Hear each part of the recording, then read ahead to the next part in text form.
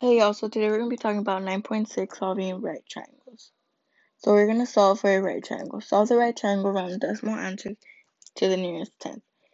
So we're going to use the Pythagorean theorem to find the length of the hypotenuse. So we use c squared equals a squared plus b squared. Replace the a with the 3 and the b with the 2 in square and add them up, which would equal 13. Then we will square root 13 and get 3.6, which is c. Now we find angle b. We do that by angle B equals tan negative 1, 2 over 3 equals 33.7. And we find angle A. And because angle A and angle B are complements, you can write angle A equals 90 minus angle B, which would be 56.3. So in triangle ABC, C equals 3.6, angle B equals 33.7, and angle A equals 56.3. Thank you for listening. Hope you listen the next time.